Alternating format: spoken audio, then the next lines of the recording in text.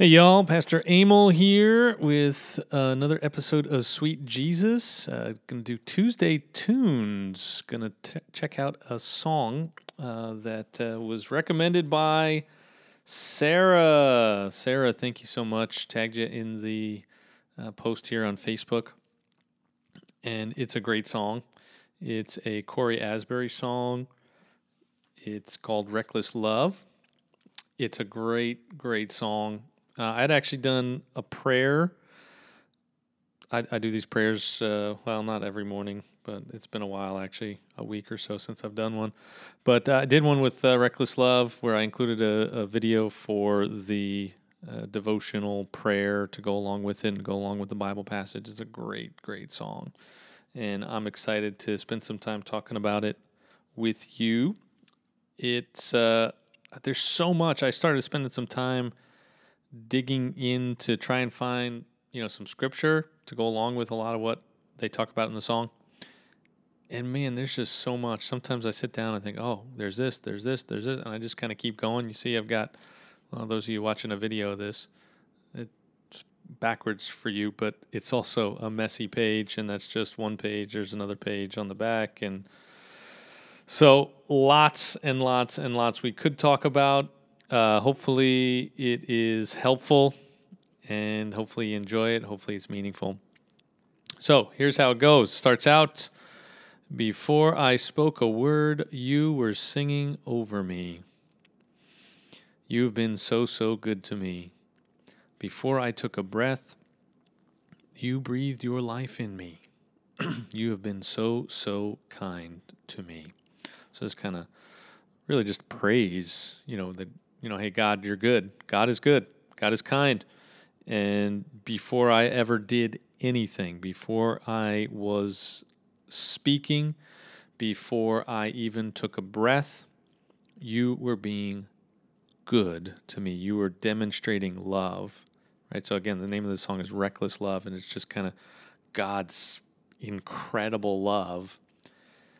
And he's doing things, he's blessing us long before we can ever do anything in return. We can't thank him. We couldn't possibly have earned it. He's done it. He's initiated the relationship by creating us. We actually read this in our men's life group last night, Genesis chapter 2, looking at kind of creation and all this kind of stuff, looking in Genesis. And, why did God do all this? Why did he create? Why did he? Well, he just loves. That's what love does. Love gives. Love creates. Love blesses, right? And so here he starts out in the song just praising God for that. As far as Bible passages, Jeremiah chapter 1, verse 5 gets thrown around a lot when we're talking about this. In my mother's womb, you knew me. Psalm 139, you knit me together in my mother's womb. And so this is kind of what he's getting at, that the Lord is good. The Lord is good apart from anything we do to earn it. The Lord is good before, we even exist. He's being good to us by giving us life. There's lots of Psalms that talk about this. I think Psalm 136 goes into, it's a repeated refrain where it says, thank the Lord for he is good. His love endures forever. Thank the God of gods, the Lord of lords, for he is good. His love endures forever. Just kind of keeps going on and on and on, talking about the Lord's goodness, the way he has demonstrated that goodness. Psalm 34:8, one that I think I'm going to use a lot for sweet Jesus. Taste and see that the Lord is good. James chapter 1, verse 17, every good and perfect gift is from above. And, this isn't something that's just for religious people. This isn't something that's just for people that go to church, that are good people. God is good to everybody. He is.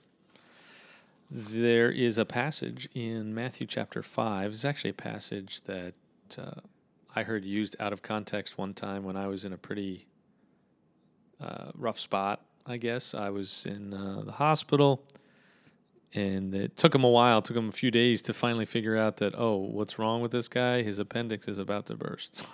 So, but I remember being in there, and there were some friends from church, the church I was at. I was away at college, and so there's some great people, some really, really great people that were kind of looking after me, that came to the hospital to see me just before they were wheeling me off to surgery to have my appendix taken out. And there was a guy there, great guy. He led a small group that I was going to each week. And he said, he quoted this Bible passage, and he said, God sends his rain on the just and the unjust, the righteous and the unrighteous. And what he was trying to say, I think, was that, bad things happen to everybody. Bad things don't just happen to bad people. Bad things happen to good people too. And he's right, and that's true. But I don't think that's the point of this passage. So it's Matthew chapter 5, verses 44 and 45. Jesus, this is the Sermon on the Mount, pretty extensive section, chapter 5, 6, 7 of Matthew. And he says, but I say to you, right? So actually, if we go to verse 43 to kind of give you a little more context, he says, you have heard that it was said, you shall love your neighbor and hate your enemy. But I say to you, love your enemies and pray for those who persecute you, so that you may be sons of your Father who is in heaven. And this is the part that I was talking about next. For he makes his sun rise on the evil and on the good, and sends rain on the just and the unjust. So, well-meaning, appreciate the guy. It was had such an impact on me. I still remember that moment. I mean, I was drugged up. I was a mess. I was in pain, just total fog going on in my brain at the time. And I remember that. I remember that he was there. His wife was there. There was this other couple. They were there. And the doctors coming in, nurses coming in, and they're going to wheel me out. And they prayed just before that happened. And he mentioned that, this Bible verse. But actually, the meaning, I think, of the verse is the opposite. The opposite of that would be that God blesses everybody. God is so good that he doesn't just bless people that are good. He blesses all people. He doesn't just bless people that love him and follow him and do as he commands. He blesses everybody. And that's good, because nobody really does what he commands. We'll talk about that maybe a little bit later on in this conversation, but maybe another time. But he loves everybody. I mean, the fact that the world is turning, that as awful as things may seem at times, that it's not gone completely off the rails, that most people have food in their belly and a roof over their heads, and lots of other things to kind of keep them from absolute, unmitigated disaster.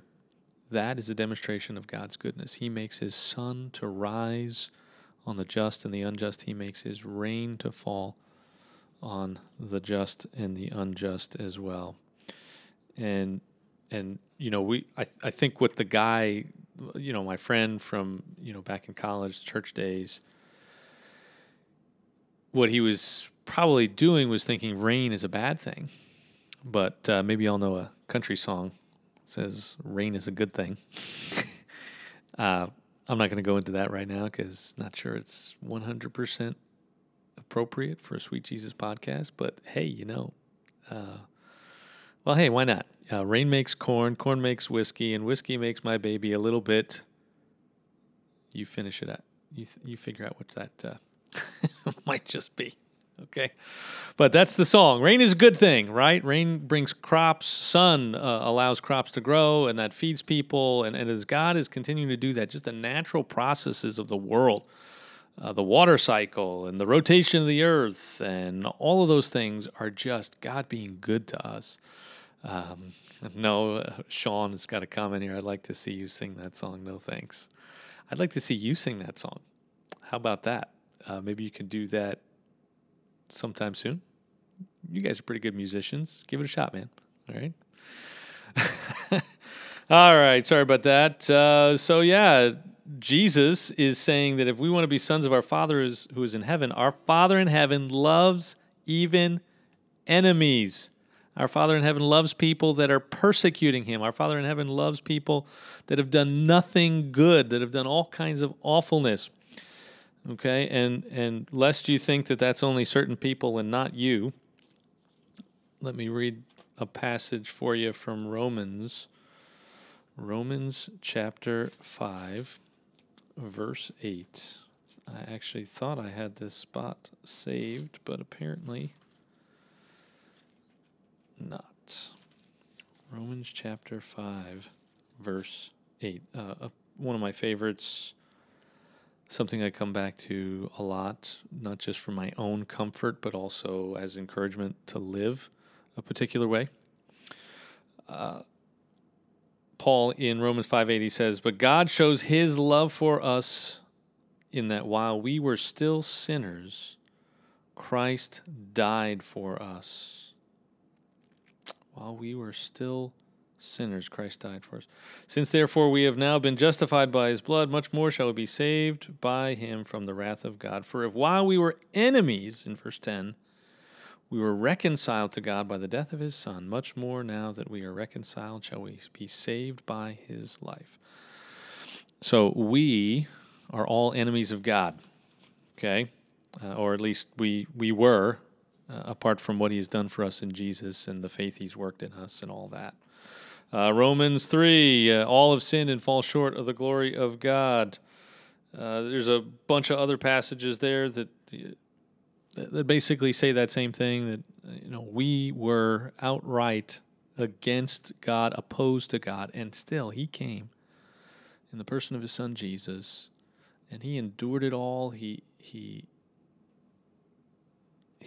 absorbed all of that awfulness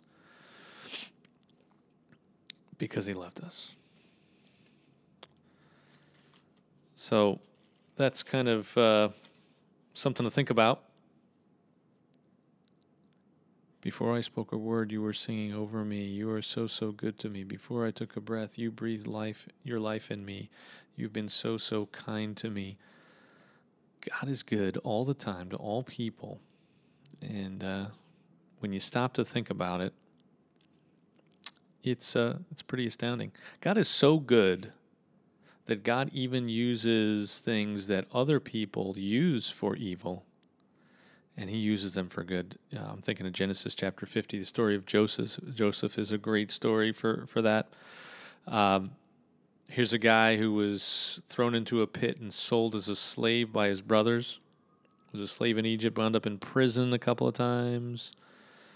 Just so much pain and suffering and brokenness and turmoil in this guy's life. And at the end of his life, when he's confronted with his brothers, once again standing before him, he says, "You meant it for evil, but God meant it for good." God somehow took it and used it for good purposes because he loves me, even though he knew you were going to do all this awful stuff. And so God is that good all the time to all of us, even when we don't recognize it. So, all right, that's just the first verse. We got to get moving here. Chorus. "Oh, the overwhelming, never-ending, reckless love of God. Oh, it chases me down, fights till I'm found, leaves the 99. I couldn't earn it, and I don't deserve it. Still you give yourself away. Oh, the overwhelming, never-ending, reckless love of God." There's a lot there. We could spend an awful long time. And in talking about this, I'll try and boil it down, I guess. The reckless love idea, I think, is getting at the word prodigal. So if you're familiar with the story of the prodigal son, this is Luke chapter 15. Talked about this a little bit recently. I forget where. Maybe it was here for something. But there's 3 stories there. There's the story of the lost sheep. What does a guy do? He has 100 sheep and he loses one. He leaves the 99 and he goes out into the open country and he chases after the one until he finds it. And then the parable of the lost coin. There's a woman, she's got 10 coins. She loses one. What does she do? She keeps searching high and low with her lamp, trying to find it. And then the last story in Luke 15 about a son who demands his inheritance ahead of time, wishes his father was dead, says it to his face. Father gives him the inheritance. He goes off, he squanders it. He goes about living a licentious life, a terrible life, a sinful life, a life invested in all the wrong things. And then at the end, he's got nothing left but to turn around and go back to his father and say, hey, listen, I know I screwed up. I can't be your son anymore, but, hey, let me be a hired servant. Let me at least try and earn my way back. And the father sees this guy a long way off, and he runs after him. He runs out to him.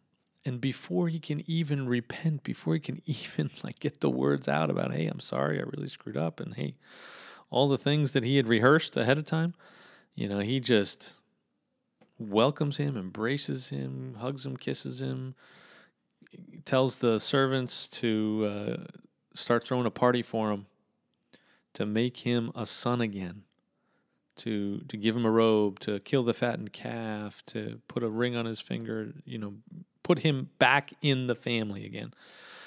Welcome him with open arms. That's the kind of reckless love I think he's getting at here. We talk about, the prodigal son, and we think of the reckless living of the son, but I've heard some talk about the reckless love of God. It was actually before Corey Asbury. There's actually a book, Tim Keller, Prodigal God, goes into that a little bit. So the idea being that God is the one who is reckless in that story. Yes, the son is reckless, but actually God is the reckless one. He just gives his love just unconditionally, without limit, just throws it out there. Even for people like this son who had disrespected him and wished he was dead, squandered an inheritance, all of this stuff, right? So let's, what else we got here? There's also a parallel passage there, Matthew 18, kind of talks about a lost sheep. What does he do? He keeps going until he finds it. I actually have that one here. Let's see. See that you do not despise one of these little ones, for I tell you that in heaven their angels always see the face of my Father who is in heaven. What do you think? If a man has 100 sheep and one of them has gone astray, does he not leave the 99 on the mountains and go in search of the one that went astray? And if he finds it, truly I say to you, he rejoices over it more than over the 99 that never went astray. So it is not the will of my Father who is in heaven that one of these little ones should perish. And I think the Luke 15 passage brings something out nice that doesn't quite come out there, but he goes after it until he finds it. That's the kind of reckless love we're talking about here. He chases me down, fights till I'm found, leaves the 99. I couldn't earn it. I don't deserve it. Still, you give yourself away. Oh, the overwhelming, never-ending, reckless love of God. There's a lot in the Bible about how we can't earn it. Isaiah 64, I think it's verse 6, says something about our good works, our righteousness, our righteous deeds being like filthy rags before the Lord. So the idea is even our good stuff, even the stuff we're trying to do that's good, to combat sort of the evil and the sinful stuff that we do each day, even when we do the good stuff, we are so broken and we are such enemies of God that even when we're doing good stuff, it is just saturated in our sin and unworthiness. It is just full of self-interest. It's full of, self-serving purposes, right? So even when we're doing good things, it's like we're trying to balance out all the bad, and we're trying to convince ourselves and convince God and convince other people that we're really good and that we deserve more than the person next to us. or somewhere else, some other person. And I think this brings it out really, really nicely. I couldn't earn it. I don't deserve it. Still, you give yourself away. Oh, the overwhelming, never-ending, reckless love of God. Yeah. Galatians 2:21 says, if righteousness were through the law, then Christ died for no purpose. If there was something about us earning it and being good and getting it all right and squared away that had any role in us being saved or forgiven or rewarded or whatever with eternity in heaven and all that kind of stuff, then what the heck did Jesus come to do? Why would he go through that absolute agony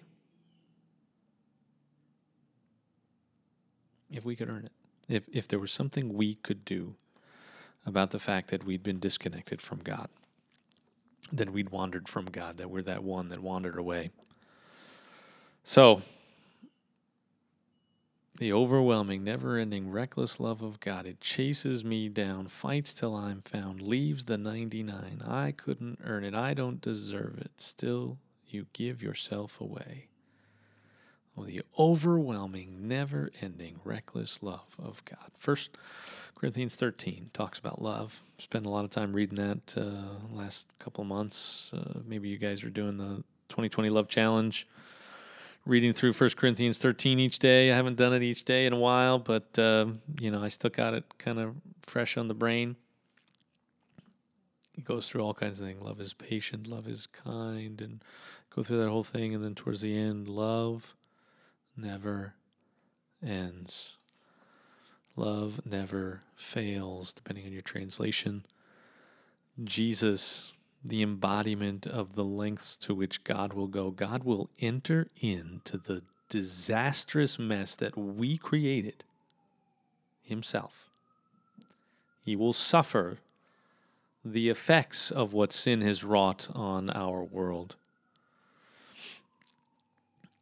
He will allow the people that he has come to save mistreat him, beat him, arrest him, falsely accuse him, put him through a mockery of a trial, choose an insurrectionist, a real criminal, a terrorist over their Savior, beat him, nail him to a cross, watch him die. That's the lengths to which God will go with his overwhelming, never-ending, reckless love of God.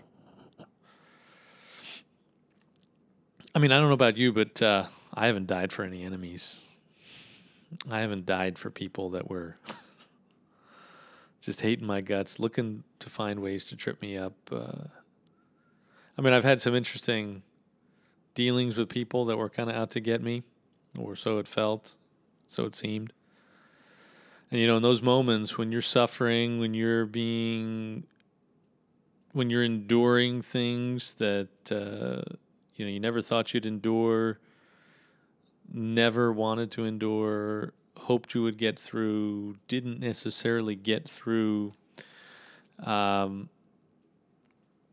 begin to appreciate what Jesus actually did. And if you haven't taken time to think about that and to put yourself in that situation and to try and reflect on it from Jesus's perspective and how you might see that in your own life, man, you're missing out. It's probably causing you to not really think Jesus is all that important. And that's a mistake. Because there are times when you got nothing except Jesus. And in those moments you realize that, well, that's all you really need. Anyway, we're going to talk about some of that tomorrow, actually. I got Brother Greg coming back in for Sweet Jesus. And we're going to talk about the way churches and Christians tend to abuse people, spiritually abuse people, spiritual abuse, church abuse. So tune in for that tomorrow. All right, the rest of the song here. When I was your foe, still your love fought for me. You have been so, so good to me. When I felt no worth, you paid it all for me. But you have been so, so kind to me. So here's kind of this permanent paradox that you have to kind of maintain to be a Christian. You have to, at the same time, remember always and forever that you can't possibly earn it, that you, even your good deeds, are saturated with sin, but also that you are so precious and so loved and so special to God that He was willing to send Jesus to endure all that He endured for you. Jesus loved you so much that He was willing to go through the most awful agony that anyone would ever endure. Maybe you've heard me say this before, but when Jesus is on the cross, the worst part of that whole experience wasn't necessarily the nails.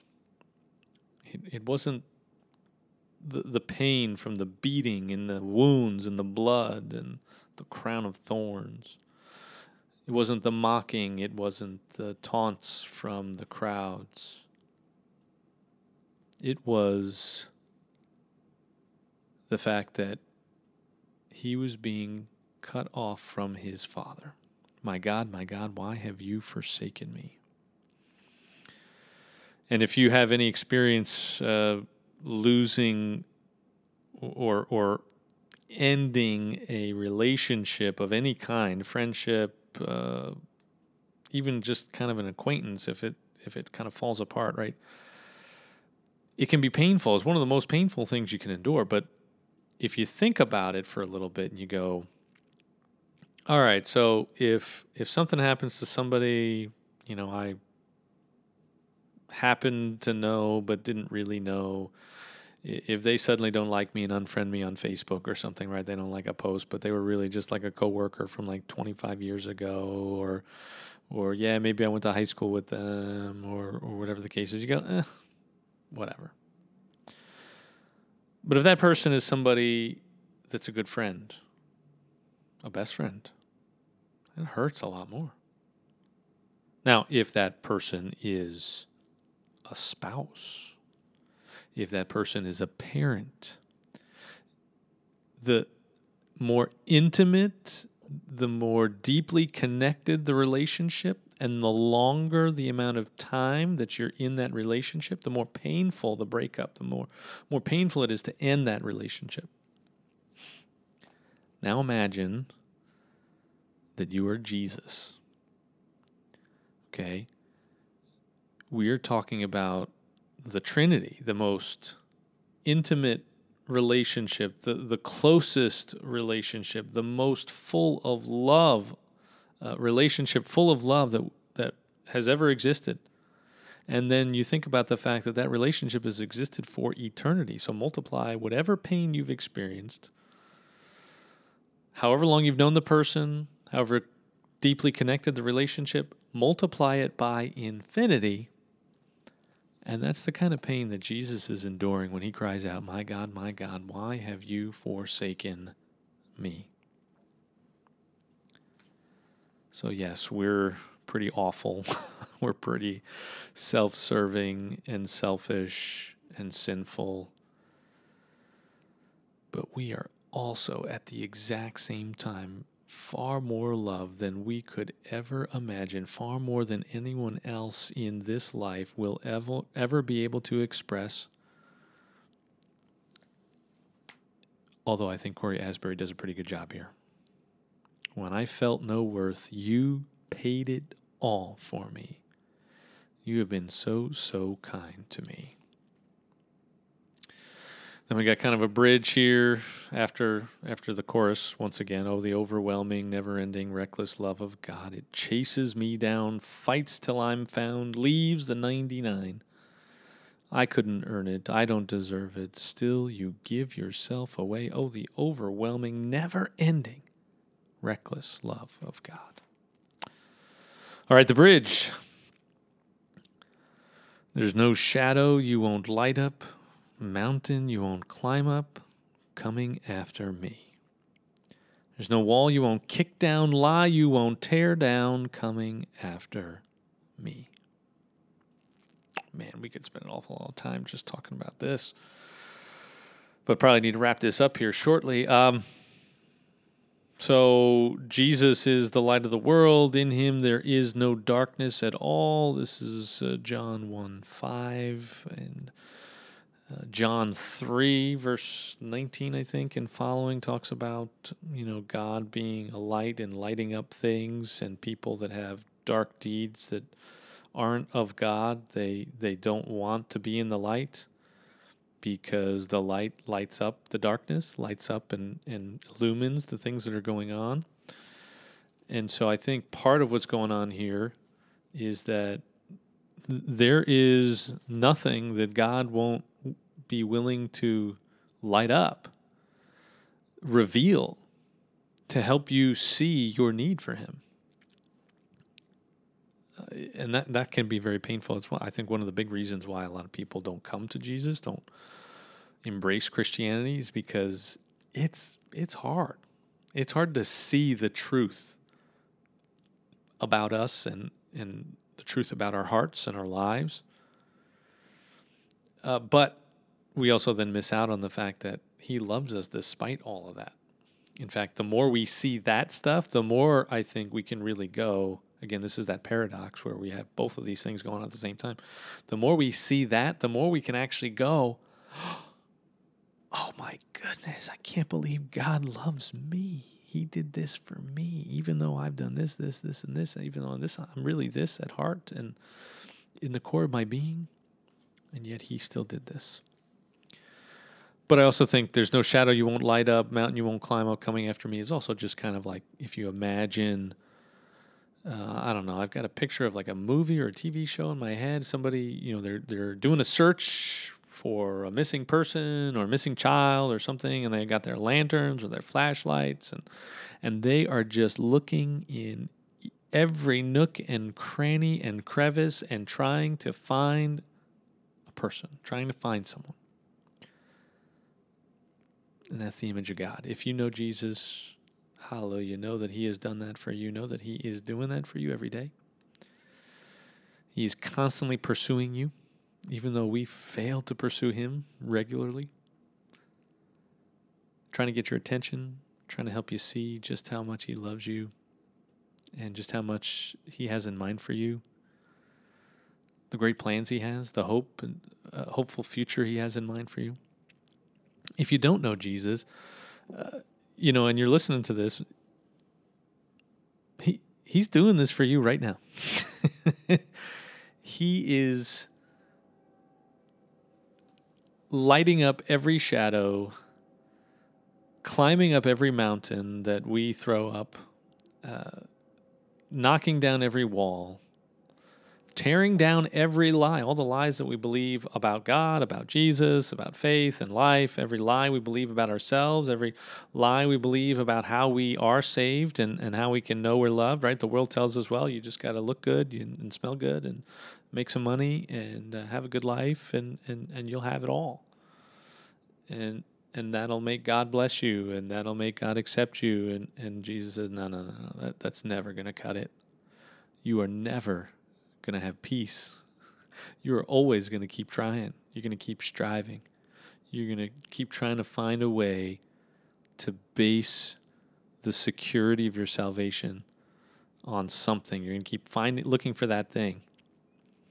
And so he's tearing down those lies time and time again, allowing you to fail at times, allowing you to suffer at times, so that you can see the suffering he endured for you, so that you can see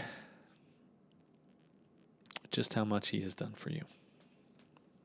That bridge section kind of repeats a few times, and then the chorus again. Oh, the overwhelming, never-ending, reckless love of God. It chases me down, fights till I'm found, leaves the 99. I couldn't earn it. I don't deserve it. Still, you give yourself away.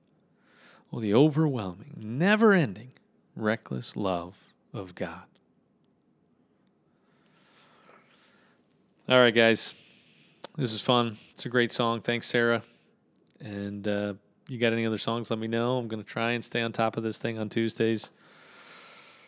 It's been tough, but we'll give it a shot. Tune in tomorrow. We got Wednesday with Brother Greg. And again, we're going to talk about church abuse, spiritual abuse, some big things have happened in our area at churches. You know, I've got some stories. Sounds like Brother Greg's got some stories. I've reached out to a few folks I know that have been through hell at the hands of Christians and churches. And, you know, I hope it's a blessing to you. But for now, just remember that, yeah, you can't earn it. Yeah, you're not nearly as good as you think you are. God isn't really all that excited about all the good stuff you think you've done. But he loves you absolutely, completely, unconditionally. He has done it all in Jesus. And he loved you before you took a breath. He loved you before you were born. And he's got great plans for you in his kingdom now and always. God bless you. See ya. Bye.